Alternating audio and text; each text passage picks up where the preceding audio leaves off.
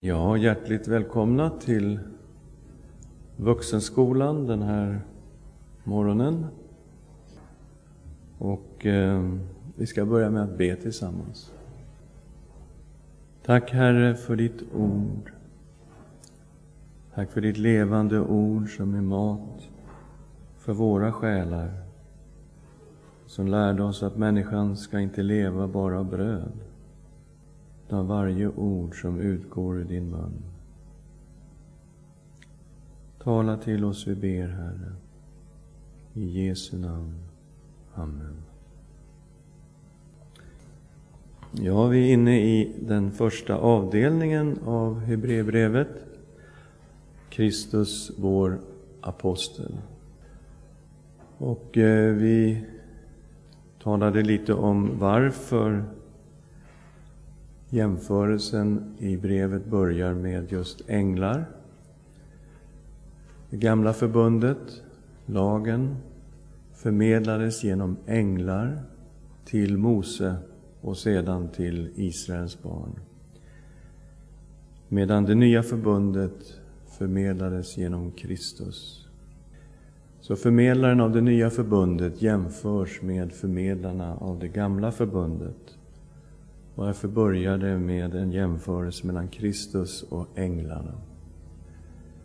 Änglarna var ju himmelska varelser, de var rena, de tillhörde Guds värld, himmelens värld, och betraktades av judarna som någonting som stod mycket över oss människor. Men Kristus är i den här jämförelsen större än änglarna. Han är större än änglarna som Gud. Och det är den första delen, den studerade vi då förra gången. Han har en titel som ingen av änglarna har. Sonen är hans titel. Änglarna ska tillbe sonen. Och det här visar redan nu att sonen måste vara Gud. All tillbedjan i skriften tillhör bara Gud. Och Fadern talar om änglarna som tjänare, som vindar, som eldslågor. Men Fadern talar också om sonen. Att sonen är Gud. Kallar honom Gud, det är hans titel. Fadern säger om sonen att han är skapelsens herre. Att himlarna är hans händers verk. Medan änglarna, vad är de egentligen? Ja, säger Hebreerbrevets författare, deras uppgift är att betjäna de troende. Vi kommer nu till den första varningen i brevet. Det finns ju 5 avsnitt i brevbrevet där varningarna ligger inlagda i brevet som en del av texten. Och de här varningarna är väldigt allvarliga varningar. De är nog de allvarligaste varningarna som vi har egentligen i Nya testamentet. De hittar vi här i Hebreerbrevet. Varning för avfall. Varning för att lämna Kristus.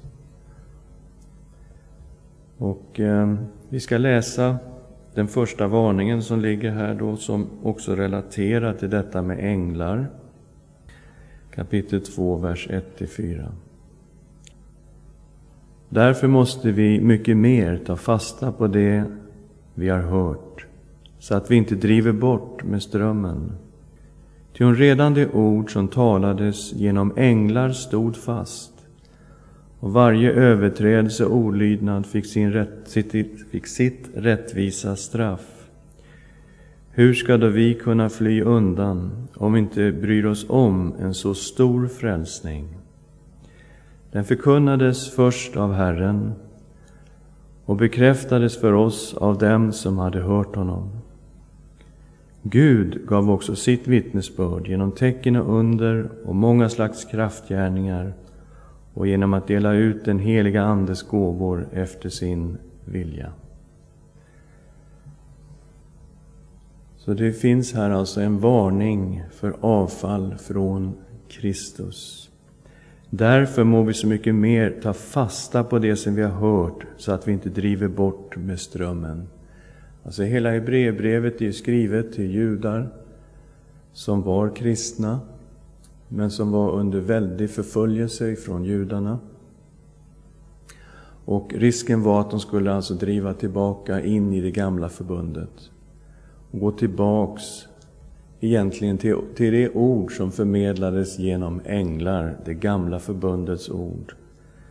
Och lämna det ord som hade kommit genom Kristus.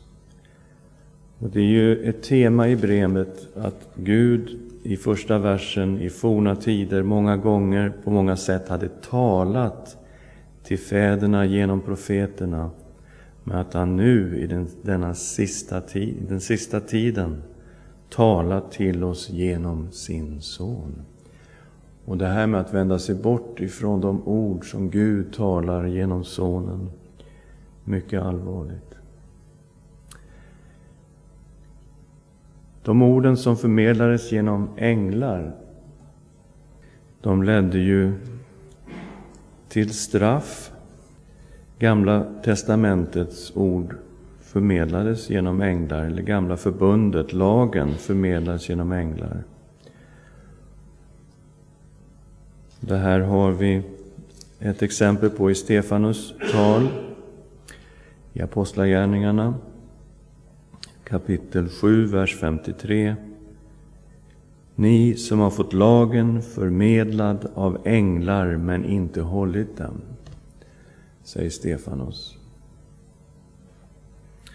Och här i Hebreerbrevet 2:2, men redan det ord som talades genom änglar stod fast, och varje överträdelse och ordlydnad fick sin rättvisa straff. Det är en djup sanning i skriften att lagen uppenbarar synden, och att synden leder till straff. Synd leder till straff är kanske en av de mer fundamentala sanningarna genom hela Bibeln. Och det är klart, då kan man ju ställa sig frågan, är det med oss? Är vi syndfria? Har vi något problem med synden i våra liv? Jag tror vi alla skulle säga att vi har problem med synden. Alla har syndat och saknar Guds härlighet. Så vi är i behov av frälsning. Frälsningen i Kristus. Och det är klart att om det ord som talades genom änglar blev fast och ledde till straff när man bröt emot det, då säger Hebreerbrevet att hur skulle då vi kunna undfly eller fly undan om vi inte bryr oss om en så stor frälsning? Den här frälsningen gjorde att ingen av oss kunde fly undan evangeliet. Vi skulle alla drabbas av den, av domen, ifall vi lämnade Kristus. Frälsningens ord kom genom Herren. Det var Herren Jesus som förmedlade evangeliet. Den förkunnades först av Herren och bekräftades för oss av dem som hade hört honom. Det var apostlarna. Så vi har Jesus var den som förmedlade evangeliet. Sen bekräftades evangeliet av de som hade hört honom. Lärjungarna, apostlarna. Och det egentligen resultatet är här, Nya testamentet.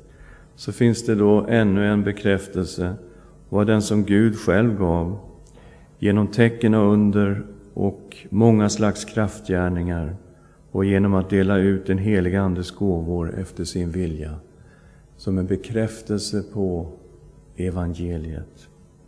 Även det gamla förbundet kom ju genom stora tecken och under och manifestationer av Gud. Vi har ju befrielsen ut ur Egypten genom Mose, och alla de domar, tecken och under som Gud manifesterade då, när Israels barn tågar genom Röda havet. Han förser dem med manna i öknen. Han låter vatten flyta fram ur klippan. Och när han talar på Sinai berg, ja, då är det starka manifestationer av Guds närvaro. Så det gamla förbundet kom genom tecken och under och manifesterades av Gud. Men det nya förbundet kom på samma sätt, med tecken och under och starka manifestationer av Gud. Så Gud själv bekräftade evangeliet genom tecken och under och alla slags kraftgärningar, och genom att dela ut den heliga Andes gåvor efter sin vilja. Det här är den första varningen som vi har i brevet. Varningen att avfalla från Kristus.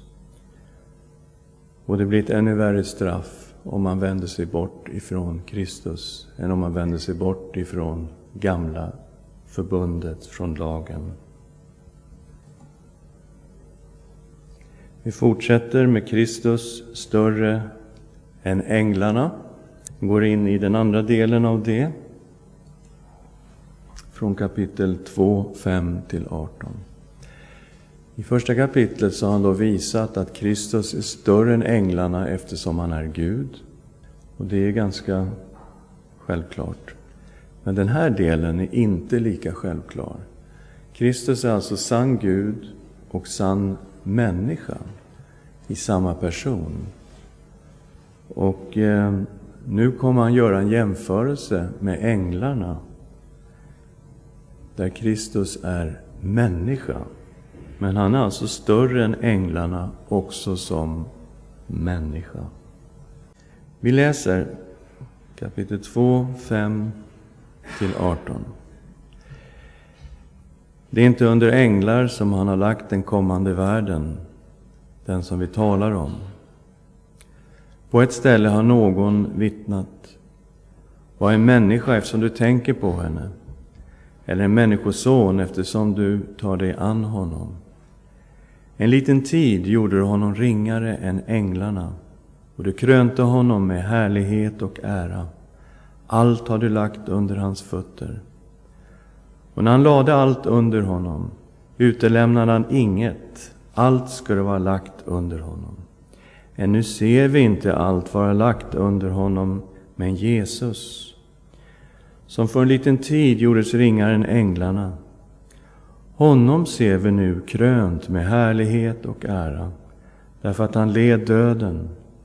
Genom Guds nåd skulle han smaka döden i allas ställe. Ty när Gud, för vilken och genom vilken allting är till, skulle föra många söner till härlighet, måste han fullkomna honom genom lidanden. Han som för dem till frälsning. Jesus som helgar och det som helgas är alla av en och samma släkt. Därför blygs han inte för att kalla dem bröder. Han säger: jag ska förkunna ditt namn för mina bröder. Mitt i församlingen ska jag lovsjunga dig. Han säger också: jag ska förtrösta på honom, och vidare: så här är jag och barnen som Gud har gett mig.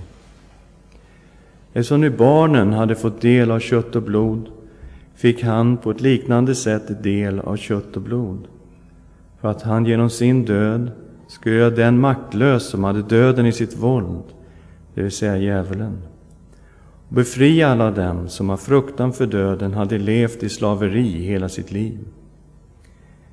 Det är ju inte änglar utan Abrahams barn han tar sig an. Därför måste han i allt bli lik sina bröder, för att bli barmhärtig och trogen överstepräst inför Gud och sona folkets synder. Eftersom han själv har lidit och blivit frestad, kan han hjälpa dem som frestas. Den framtida världen ligger inte under änglar. Nej, den framtida världen ligger inte under änglar. Och redan i första kapitlets 14:e vers så har han hintat det här. Är inte änglarna andar i helig tjänst, utsända för att tjäna dem som ska ärva frälsningen? Så han talar om ett huvuduppdrag som Gud egentligen har för änglarna. Och det är en tjänst för dig och mig, för Guds barn som ska få frälsning till arvedel. De är utsända för att tjäna och betjäna. Så den framtida världen ligger inte under änglar. Nej, den framtida världen ligger under människan. Oj då. Ja, så står det. Gud la vår värld under människan. Gud skapade människan som skapelsens krona och satte människan till att råda över skapelsen. Gud gav människan i uppdrag att ge namn åt alla djuren och arterna. Människan skulle ta hand och råda över Guds skapelse. Och det här är någonting som psalmisten i psalm 8 fastnar för. Och det är det som kommer här, ett citat. Vers 6-8. På ett ställe har någon vittnat: vad är en människa, eftersom du tänker på henne? Eller en människoson, eftersom du tar dig an honom? En liten tid gjorde du honom ringare än änglarna och krönte honom med härlighet och ära. Allt har du lagt under hans fötter. Och det här citatet är just från psalm 8, och det handlar om skapelsen och hur Gud har skapat människan till någonting väldigt stort och gett människan ett väldigt stort uppdrag att råda över skapelsen. Så människan skapades som någonting underbart, men någonting hände. Människan föll i synd, och det onda kom in i världen, och det onda kom in i människan, och människan blev lägre än änglarna på grund av sin synd. Från början i paradisets värld så var människan precis som änglarna ren, alltigenom ren, och hade ingen del i synd och ondska.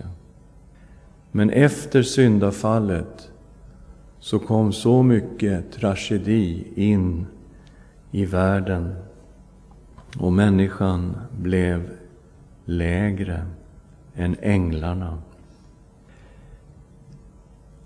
Allt är lagt under människans fötter, och när han la allt under honom utelämnades inget. Allt skulle vara lagt under honom. Ännu ser vi inte allt vara lagt under honom. Och det är klart, när vi läser det här så ser vi också att psalmen går in i messianska dimensioner. Börjar syfta på Kristus, den som är Herre över himmel och jord. Den som har all makt över himmel och jord. Och det är också så vi ser det när vi läser ihop att Jesus kröntes med härlighet till härligheten genom lidande. Allt har du lagt under hans fötter. Och när han la allt under honom utelämnades inget. Allt skulle vara under honom. Ännu ser vi inte allt vara lagt under honom, men Jesus, som för en liten tid gjordes ringare än änglarna, honom ser vi nu krönt med härlighet och ära, därför att han led döden.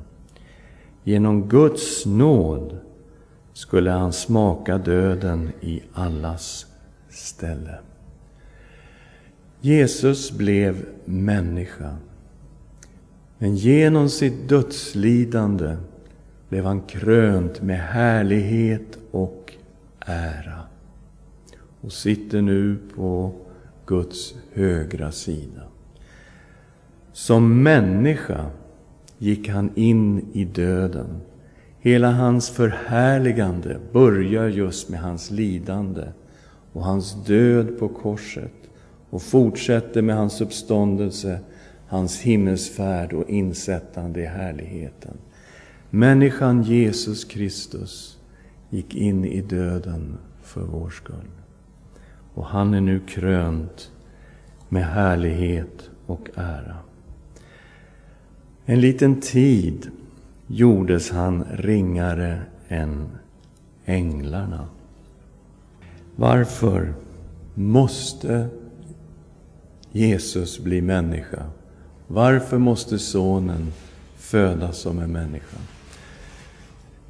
Det är ofta en fråga som vi inte riktigt ställer oss. Men det är precis det som sker här i Hebreerbrevet kapitel 2. En förklaring varför sonen måste bli människa. Sonen blev människa för att föra oss till Gud. Ty när Gud, för vilken och genom vilken allting är till, skulle föra många söner till härlighet, måste han fullkomna honom genom lidanden, han som för dem till frälsning. Sonen måste lida och dö för vår skull. Barnen, alltså vi som tillhör Herren, de troende som finns i hela världen, skulle föras till härlighet. Men vi hade ju ett djupt problem i våra liv. Och det problemet kunde vi alltså inte lösa. Det finns ett måste i den här texten. Sonen blev människa för att besegra Satan. Och för att... jag tryckte fram för mycket. Men det spelar ingen roll. Ni hänger på. Sonen blev människa för att besegra döden. Jag läser vers 14 och 15. Eftersom nu barnen hade fått del av kött och blod, fick han på ett liknande sätt del av kött och blod, för att han genom sin död skulle göra den maktlös som hade döden i sitt våld, det vill säga djävulen, och befria alla dem som av fruktan för döden hade levt i slaveri hela sitt liv. Gud sa till människan, när människan var i paradiset, får inte äta av frukten som kommer från trädet, kunskapens träd på gott och ont. Du får inte äta av det. Om du äter av det, då kommer du att döden dö. Och vi vet ju att Satan kom och frestade människan. Och människan föll i synd. Och konsekvensen av synden blev döden. Syndens lön är döden. Människan blev skild ifrån Gud genom sin synd. Adam och Eva, som hade levt i fullkomlig gemenskap med Gud i paradiset, måste lämna paradiset. De fick inte leva kvar där med sin synd, utan de måste ut ur paradiset och leva här i världen. Satan fick makt över människor genom synden.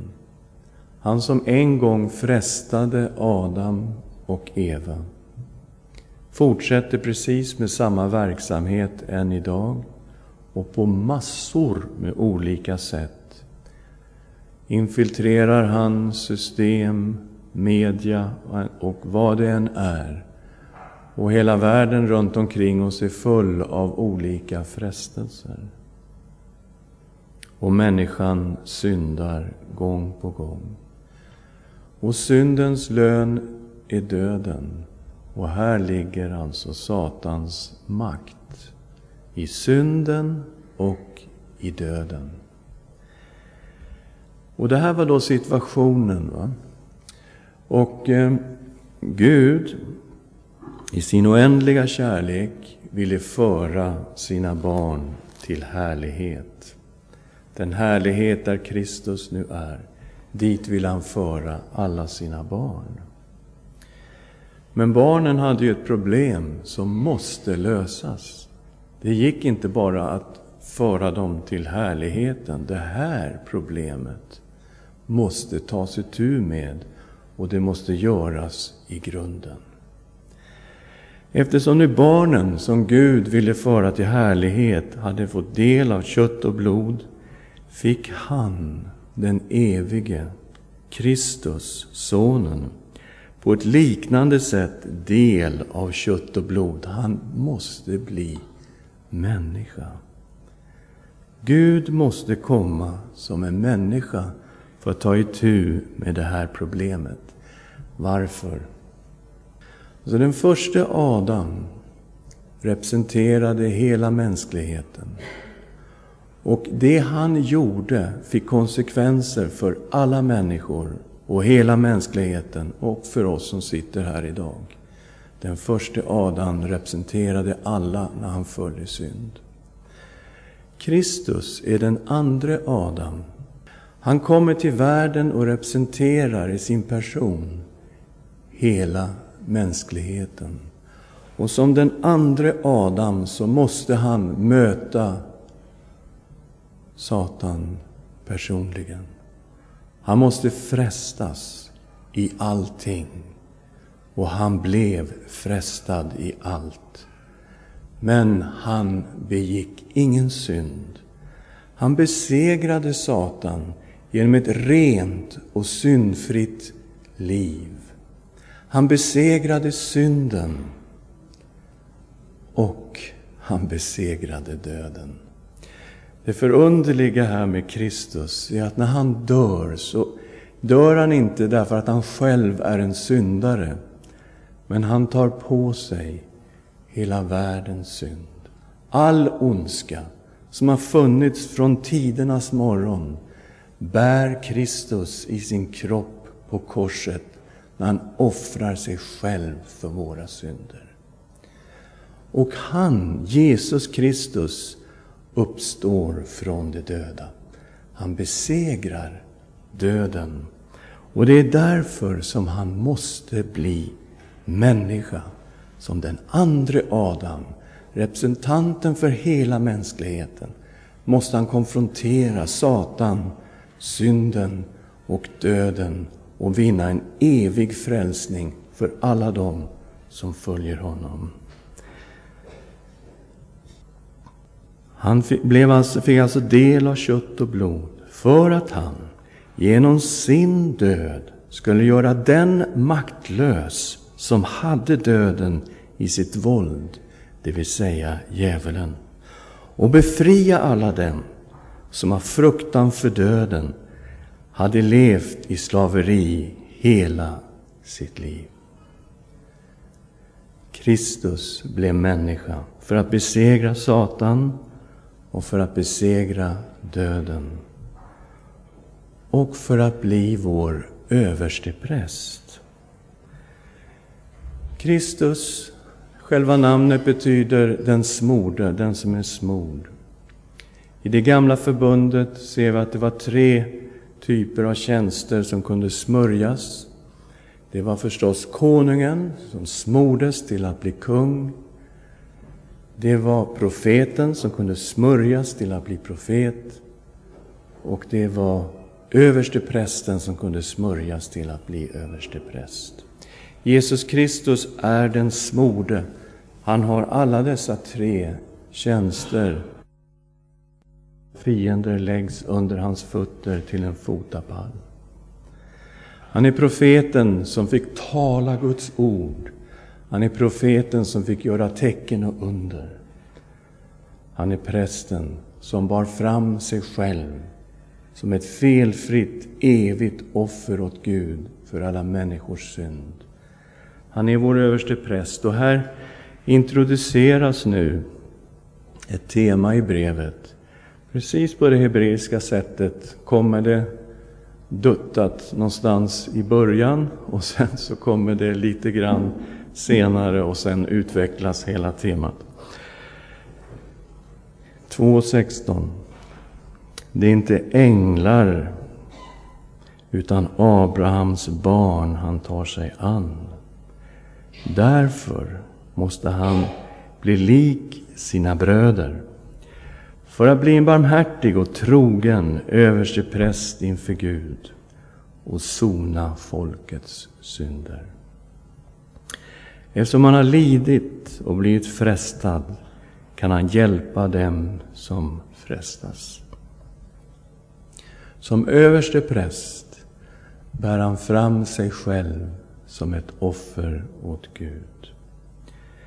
Som överstepräst har han också delat de villkor som vi har, som människan har, de som han är präst för. Han har prövats till det yttersta i sitt lidande. Och han vet vad det är att bli frestad. Han vet vad det är att bli prövad. Han vet vad det är att få lida. Att bli förkastad, hånad. Han förstår allt det här. Och det är också någonting som tas fram, som han själv har lidit och blivit frestad, kan han hjälpa dem som frestas. Jesus Kristus blev människa. Gud, sonen, som vi ser i det första kapitlet av Hebreerbrevet.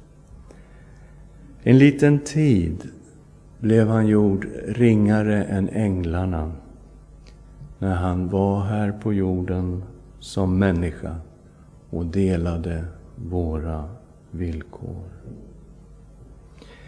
Men Gud hade en plan, och det var att han ville föra allt Guds folk till härlighet. Och den kommande världen, den kommer inte att ligga under änglar. Den kommande världen kommer att ligga under människan. Människan Jesus Kristus, som en liten tid blev gjord ringare än änglarna, han är nu krönt med härlighet och ära. Och han har stigit till härligheten, och han sitter på Faderns högra sida. I honom har vi syndernas förlåtelse, evigt liv, och vi kommer att dela härligheten med Kristus. Den kommande världen ligger under Kristus. Han är sann Gud, men kom ihåg, han är också sann människa. Och vi är verkligen människor. Och som människor kommer vi att bli lika Kristus. Och vi kommer att få dela denna härlighet. Ja visst, vi lever här i tiden. Visst, vi har problem med synden och ondskan. Visst, vi är lägre än änglarna på grund av vårt fallna tillstånd. Men lyssna, det finns en frälsning. Den frälsningen gäller Bernt Olof idag. Och den frälsningen gäller oss alla som följer Jesus Kristus. Han kommer föra oss alla in i härligheten. Så Kristus är större än änglarna, som sann Gud och som sann människa. Och han har vunnit en evig frälsning för oss.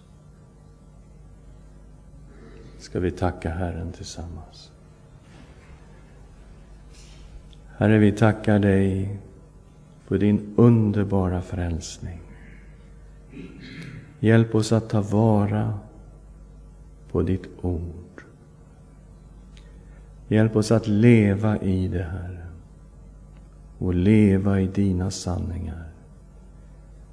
Vet att hela den här världen är full av lögner. Men vi tackar dig för att ditt ord är sanning.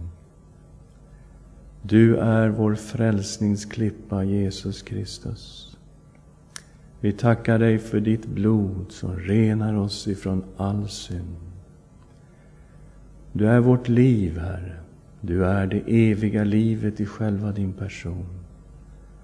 Och vi tackar dig, Herre, för att du har gjort allt detta för vår skull. Och att du nu är krönt med härlighet och ära.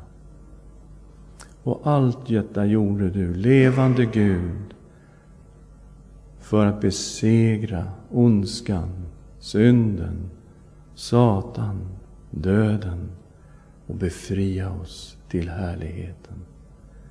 Vi tackar och prisar dig för din kärlek. I Jesu namn. Amen.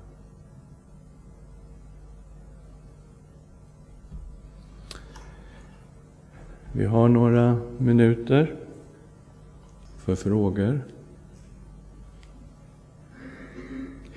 Ett ganska komplicerat bibelsammanhang vi har gått igenom. Har ni några frågor på detta? Änglarna hade en viktig roll efter uppståndelsen också. De berättade ju för kvinnorna att Jesus var uppstånden. De kom med det första, så att säga, budskapet om uppståndelsen. De hade varit med i att vältra bort stenen. Så de hade haft en aktiv roll i själva uppståndelsedrama. När Jesus sen for till himmelen så såg ju lärjungarna himmelsfärden. Och helt plötsligt står det där 2 män i vita kläder och säger: ni galileiska män, varför ser ni upp till himmelen? Den är Jesus som ni har sett fara upp, han ska komma tillbaka. Så att änglarna hade ju en viktig roll kring uppståndelsen och himmelsfärden. Men just det här betjänandet som du frågar om, jag vet inte vad jag ska säga, men vi får lämna det åt Herren, tror jag. Just det, när det gäller just tjänster och kallelser, där kan det finnas olikheter, självklart. Och det ser vi också bland oss människor, att Gud ger olika nådegåvor, olika kallelser, olika uppdrag och tjänster. Att vi ska bli lika Kristus tror jag innebär att vi ska bli riktigt sanna människor. Så som Gud hade tänkt för oss i skapelsens morgon när han skapade Adam och Eva. Och då ska vi inte ha kvar all den här svagheten, all den här bristen som har kommit till oss genom syndens natur som finns i oss.